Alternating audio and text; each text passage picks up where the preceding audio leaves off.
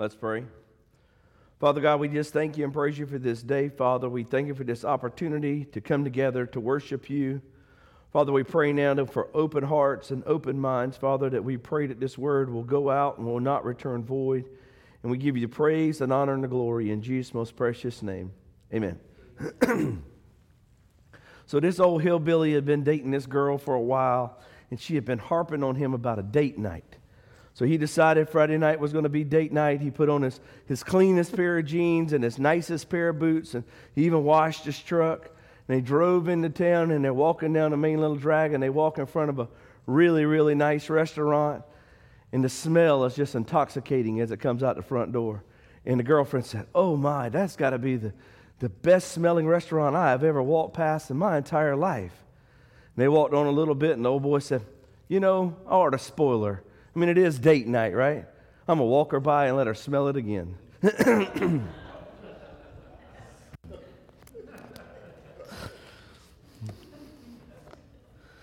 In my world. All right, so we talked about last week speaking up and encouraging ourselves, right?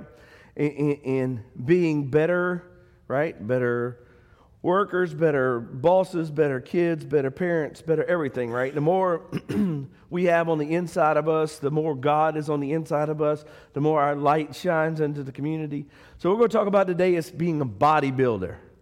Anybody in here ever pump any iron, be a bodybuilder? No? Steven's a bodybuilder. Steven's bodybuilding is more in this shape than it is this shape. No, so our job is to build up the body of Christ, right? Our job as Christians is to build up the body of Christ. And as we come together as one body, all the pieces have a function. And if you don't think your body has all the pieces have a function, smash your finger with a hammer and then walk around all week and see how many times you feel that. Because you don't think that one little fingernail could bother you, but if you get it infected or you get it hurt, it affects you stop reaching for the door the right way. I mean, I got one right now. That thumb is hurt for 2 weeks that I smashed. And every time I reach for I've been trying to open doors left-handed, and it's difficult. But in that one little place, it affected my whole body. So when you think you don't have a part of this, I don't care if you're the little piece of the fingernail on the outside edge, you have an important part. And it's the same with fingers and toes and eyelashes and noses and everything else. So we're going to start today. Oh, that was interesting. In Corinthians. Sorry about that. In Corinthians, the first one of them, and I'm going to read this scripture, right? And we will go through it. It's a long scripture. I get told that I read really fast, and it's because I'm nervous and I don't want to mess up any of the words, but I will slow down, Crystal, as best I can. So 1 Corinthians chapter 12, verse 12, just as the body, though it has many parts, but all of its many parts from one body, so is with it with Christ. For we are all baptized by one Spirit, so to form one body, whether Jew or Gentile, slave or free. We were all given one Spirit to drink. Even so, the body is not made up of one part, but of many. So, I'm going to stop right there. We'll go back to this in just a second. My new book ain't quite. Come on, baby. All right. So, young or old, slave or free, Jew or Gentile, white or black or green or pink or yellow or purple, you have a job to do in the body of Christ. And our job in the body of Christ, along with other things, right? We should be the hands and feet of Christ. We should be going about love, joy, peace, patience, kindness, goodness, gentleness, faithfulness, self-control. We should be showing those fruit, right? But we should go into the world and we should be looking to add people to the body of Christ. And that doesn't seem like it's weird, right? Because to add people, it's not easy to add people, right? Takes a minute. Takes 9 or 10 months. Right? Take some stretch marks. Take some days where I can't get comfortable to sleep. I mean, that's what Crystal looked like. Crystal had twins. Her belly was out about this far. She couldn't touch her fingertips when she had the twins. She couldn't touch her fingertips around her. But to add people, it's difficult in this world to add people. But to add people in the body of Christ is not near as difficult. It's a much, much, much easier process. And I'm going to tell you, out of all the things that I've ever done, it is one of the most gratifying, satisfying, uplifting things that you've ever done. When you lead somebody to Christ, right? When you help somebody get saved, it's like, pick a sport, whatever you do, it's like hitting a home run or catching a big fish or killing a big buck. It is the greatest thing ever. Why? Because instantly you have changed their future forever. We're not just talking about changing, look, if you win the lottery or you win a big job or you buy a new car, it's going to make you smile for a little while, and that gleam is going to eventually go away, right? You can spend all the money, the car's going to get old. I mean, y'all know when you get a new car, right? You dodge all the limbs and you don't go down the rock roads and you drive slow and you wash it every week. And I mean, that's what you do, right? You vacuum it out and you make sure you knock your shoes off. But what happens after you keep that car for a little while? Yeah, it'll be all right. Get in, let's go. I can go mudding in it, or I can go down this road, or don't worry about it, I'll drive in the bushes, it's okay. But so even the material things that we have, whether it's a house or a car or anything else, it has a lifespan on it that it is eventually going to fail. But when you introduce somebody into the body of Christ, that is a forever decision. That's not something that the new gets knocked off. It's not something that, yeah, they're a Christian, but no, you don't ever get over that. And when you have that opportunity to lead somebody to Christ, it is I'm telling you, a very satisfying thing. All right, so let me see if I can go back to my spot. Verse 15, now if the foot should say, because I'm not a hand, I do not belong to the body, or would it be not for for that reason stop being part of the body? And if the ear should say, because I'm not an eye, I do not belong to the body, would it be for a reason to stop being part of the body? If the whole body were an eye, where would the sense of hearing come? If the whole body were an ear, where would the sense of smell come? But in fact, God has placed the parts in the body, every one of them, just as He wanted them. See, when you get to this, we say, well, I can't go witness to people because I'm not a preacher, or I'm not a Sunday school teacher, or I'm not pick whatever you think that is required to witness to people. That is the same thing as saying, well, if I'm not an ear, then I can't help, or if I'm not an eye. I mean, if I was standing in a pulpit, things would be different. We would be doing different stuff, right? None of y'all think that. I pray you don't. Anyway, as we build the body of Christ, it takes everybody involved in the building the body of Christ. It's not a one-man show or a one-lady show or anything else. As each part of the body of Christ comes together, we are supposed to grow the body. I'm going to skip down to 27. Now, you are the body of Christ, and each one of you are part of it, and God has placed the church, first of all, apostles, and then prophets, and then teachers, and then miracles, and then gifts of healing and helping, of guidance, and of different kinds of tongues. Are all apostles? No. Are all prophets? No. Are all teachers? No. Do all work miracles? No. I'm putting the no in there because everybody doesn't. I mean, it's not in here, but the answer is no. It's a rhetorical question. Do all have gifts of healing? No. Do all speak in tongues? No. Do all interpret? No. But eagerly desire the greater gifts. Now, in just in case you don't know, in 1 Corinthians 12 is talking about, for the most part, the gifts of the Spirit, right? Speaking in tongues, the healing, all of the things in it, right? All of the gifts, that's 12:1. But we're just talking about the body today. So we are part of the body, and for the body to grow, we have to grow. There's a, you're not supposed to talk about politics, right? So and it's not really politics. There's a group that, and if y'all support them, I'm sorry. There's a group that says the way you have more deer is you kill all the does. And the way you have more better deer is that you kill all the does. And then the folks I know that's doing that, all of a sudden their deer numbers are down and they are baffled at it. Now, I don't care what you're raising, whether it's deer or rabbits or fish or people or whatever. The more mamas you have, the more babies you have, right? That's just kind of how that works out. So, for the body of Christ, the more Christians we have, the more Christians we have. However, in nature, the deer doesn't think, should I have a fawn this year? I'm still studying this year. I don't know if I have time for that in my world. I don't know if I really should have another litter of rabbits this spring. I have other things. No, that's not what happens. Every spring they raise a litter. Every spring they raise offspring. Every spring they raise offspring. It's just nature.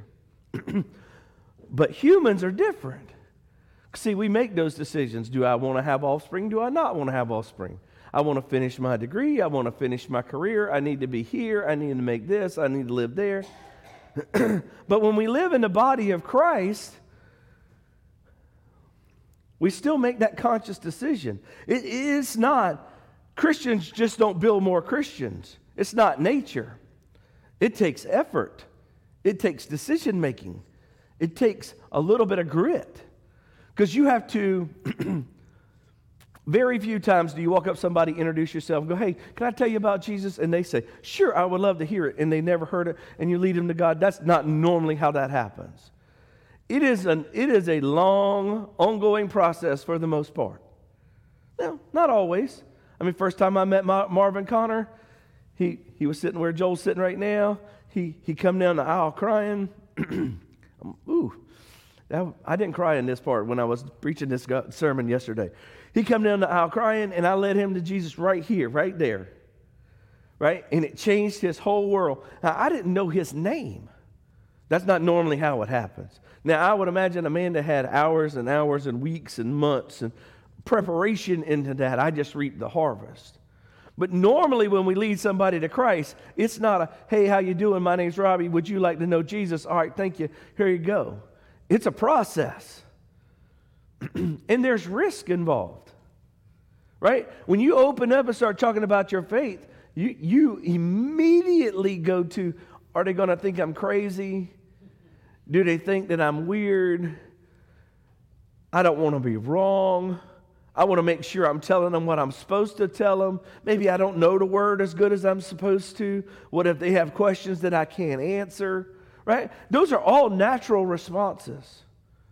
But the truth is that if you're saved, you know enough to get saved. And then if they need more than that, then you start bringing them to church, right? And you start helping them read the Bible, and you start studying with them. That's how you start to develop the body of Christ. It is not a get-rich-quick scheme. It is easy to get into the club, but it is difficult to convince people. And as the body of Christ, our number one goal should be that we live in such a way, in such a manner, that we behave ourselves a certain way that people want what we have. Now, a lot of times the world is jealous of what you have, and they want it, but they're not willing to do what you do to have it. But we're supposed to, as the body of Christ, live in a manner to where people want what we have. And that, a lot of times, opens the door into what makes us Christians, right? It opens the door to be able to tell them why we are different. What is, something on the inside was a change in my life or changing my wife. Somebody used to sing that, right? Jesus on the inside, working on the outside. Oh, what a change in my wife. That's it.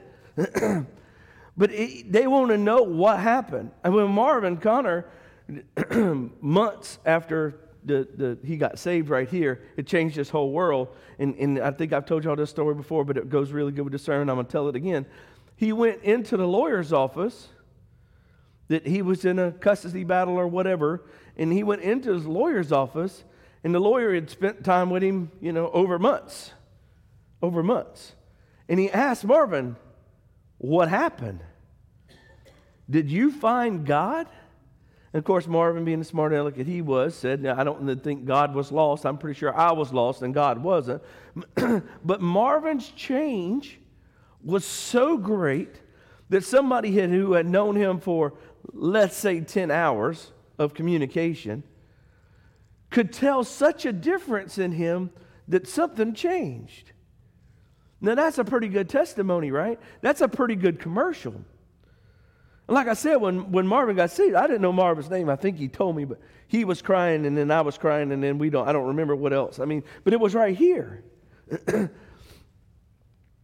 So as the body of Christ grows, it is our responsibility to grow it.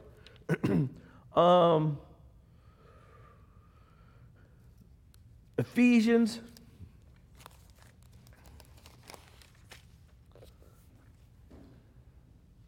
Did I skip one? Wait a minute, I skipped one. But never mind. Romans chapter 12, I'm sorry.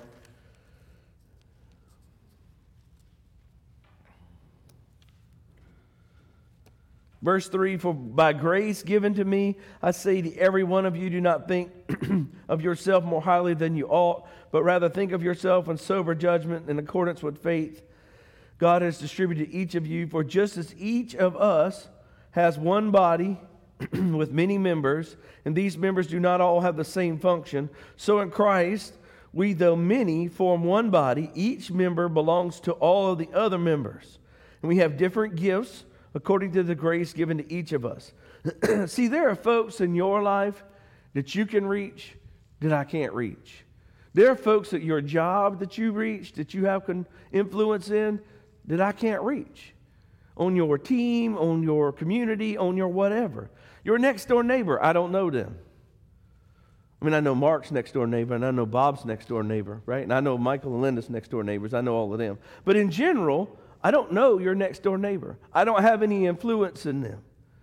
I don't have any influence over the people that you hang out with. I don't have any influence over the people that you hunt with, that you play ball with, that you do whatever. There are people that you know, and Facebook's kind of made that muddy, right?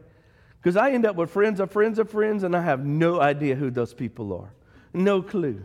But let me tell you how I approach Facebook. I get a friend request, or you should know this person, and I go, did they need Jesus? Yes, they do. Click, friend. That is my whole goal on Facebook. That's all I have Facebook for. That is the only reason I have Facebook, is to spread the gospel. That is it. Because if y'all are friends of me on Facebook, you notice that's all I put on there. Every once in a while, I'll get tagged in a post with some little kids in it, or wish somebody a happy birthday. But in general, the only reason I have Facebook is to spread the gospel. And I always said that Facebook was the devil, and I'm still not 100% sure that that's not the truth. But if the devil's going to use stuff against me, I'm going to use his tools against him as well. So I don't have influence over the people you have influence in. I can't reach the cracks and crevices that you can reach.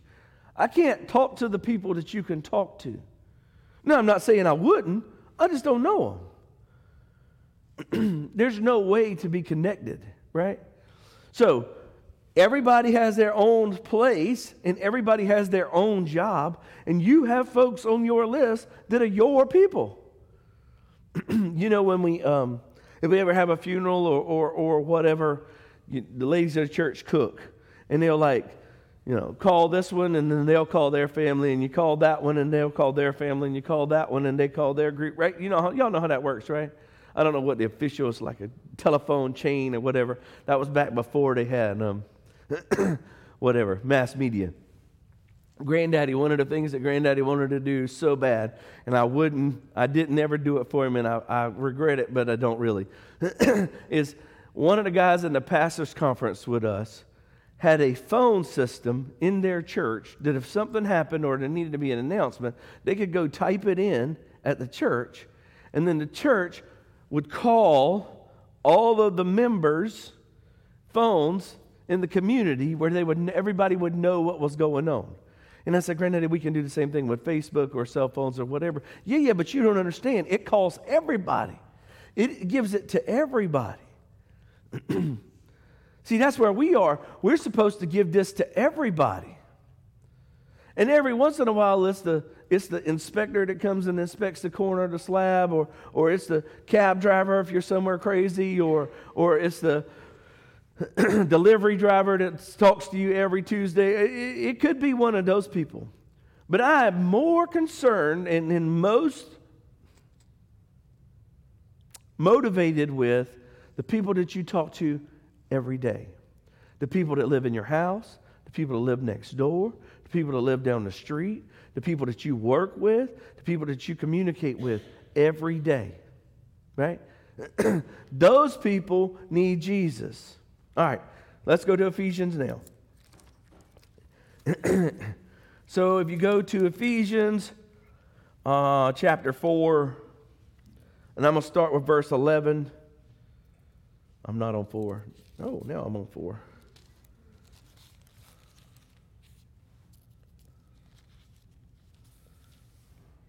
So Christ himself gave the apostles and the prophets and the evangelists and the pastors and the teachers to equip his people for the works of the service, so that the body of Christ may build up until we have reached unity in the faith, in the knowledge of the Son of God, and become mature, attaining the whole measure in the fullness of Christ.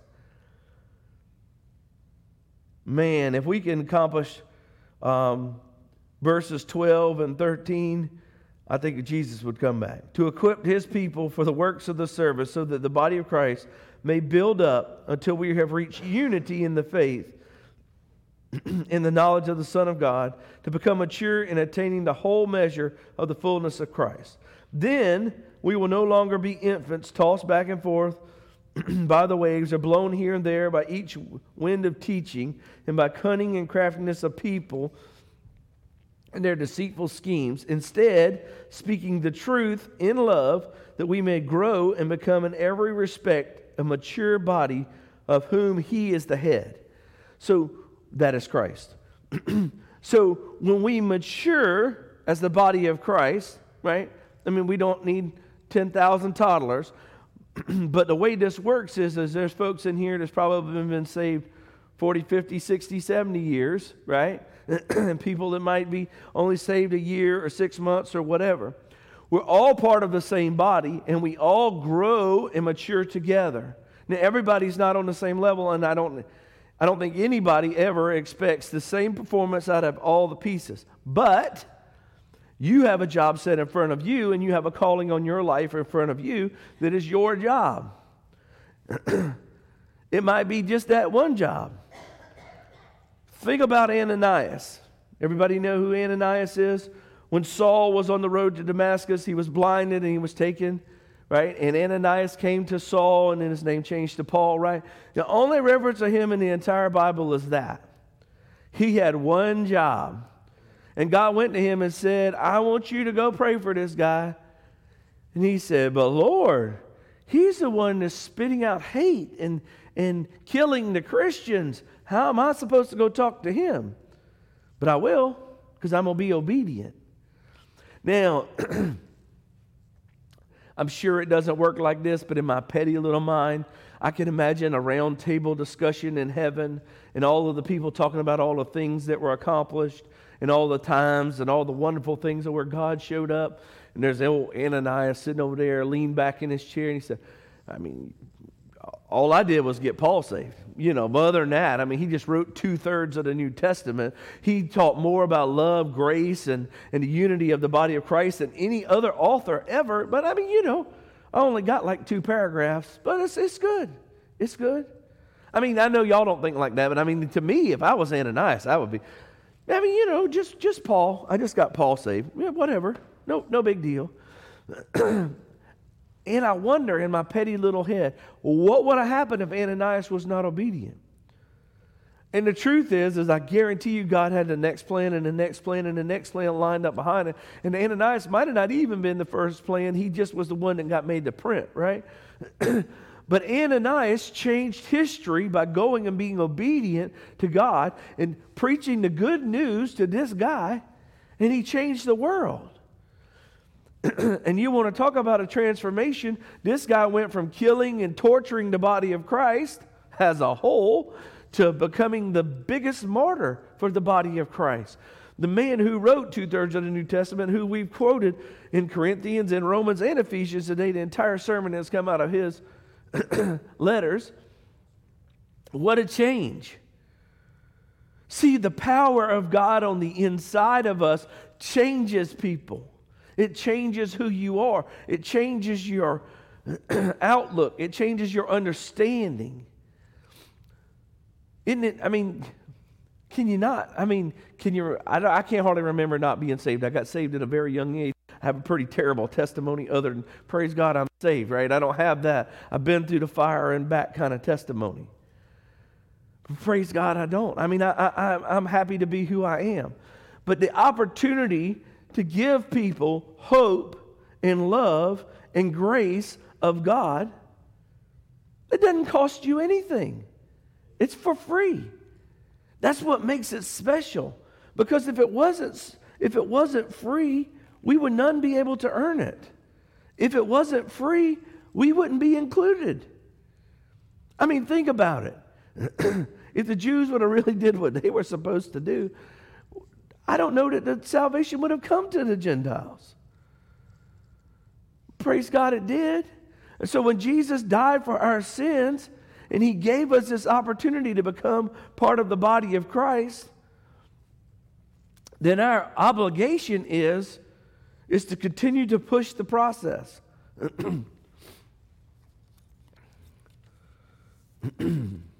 He said so himself. Did y'all know that? He said so himself. That's just your job. He gave us a job. The gospel according to Matthew. And I'm going to read this and then I'll say it. 28 and I'll say 16.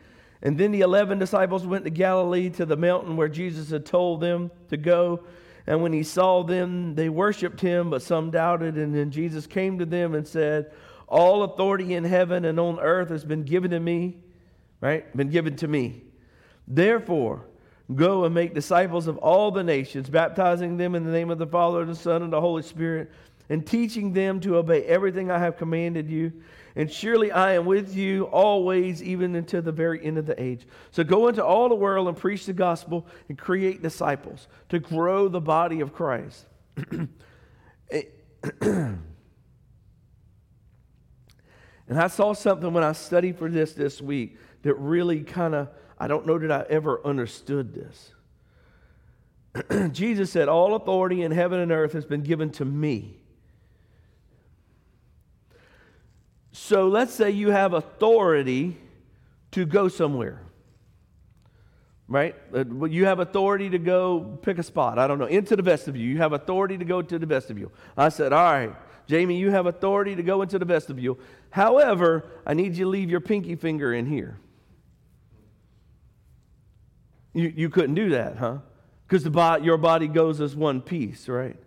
So if all of the authority in heaven was given to Jesus and we're part of his body and he's the head, do not I not have that same authority? Do not the body of Christ tote the authority of Christ? Has to, right? Because, I mean, how are you going to have the authority to walk through the door, but your left leg has got to stay? Or your right arm can't go? Or your eyebrows, well, I don't got no eyebrows. Your eyebrows have to stay in here. Some of y'all's eyebrows come out of you paint them on. I've been trying to figure out if I could paint mine on too. Well, give me a little bit of something. Anyway, I know it's getting deep. I'm sorry. But if all of the authority of God is given to the body of Christ through Christ, then we walk in that same authority. So when he says go into all the world and spread the gospel and create disciples, we have authority to do it. That's the hands and feet of Christ. We are the body of Christ. So we have this authority and the responsibility. Now, here's the thing. Y'all know what the actual technical definition of having responsibility and not the authority? Y'all know that's actually, me and Dr. Bill had this conversation this morning. There's actually a technical definition of that. Do y'all know what it is? No. So in my business degree, having responsibility to do a task, but not the authority to make the decision. It's called dysfunctional management, right? It's called dysfunctional management. It's where you have responsibilities, but not the authority. So as the body of Christ, we have responsibility and the authority to go into all the world and preach the gospel and raise disciples, right? And heal the sick and feed the hungry and clothe the naked, right? It's back to, if you do it to the least of these, you've done it to me. So when we go and start talking about who we are in the body of Christ and who we belong to, just think, you could be Ananias. You could lead somebody to the Lord that creates waves in the body of Christ for generations. Or you could be embarrassed and don't think you have the authority to do it and stay on the bench. I mean, that's really it. To build the body of Christ has to show up and do what they're supposed to do. We have the responsibility and we have the authority. Let's pray.